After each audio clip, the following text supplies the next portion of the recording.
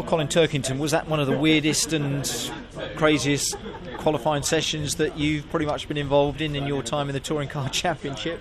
Yeah, I think we've never had a session with, I think it was five red flags. Yeah, so it was with the BMW we don't cross tyres, so you go straight out and start lapping, so we all had good bankers in, which is what we always try to do, but then 5 red flags, 2 periods of rain.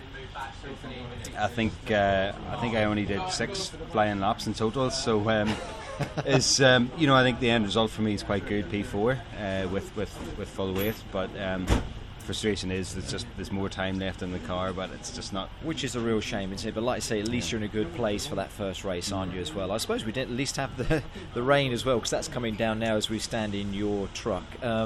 Just one of those sessions, but you obviously can still make a great weekend of where you are in that first race, where you've qualified from, Colin. Yeah, for sure. That's a goal for tomorrow. You know, it's score well 3 times, and it's impossible to win them all or even get on the podium. You know, it is tough with the weight.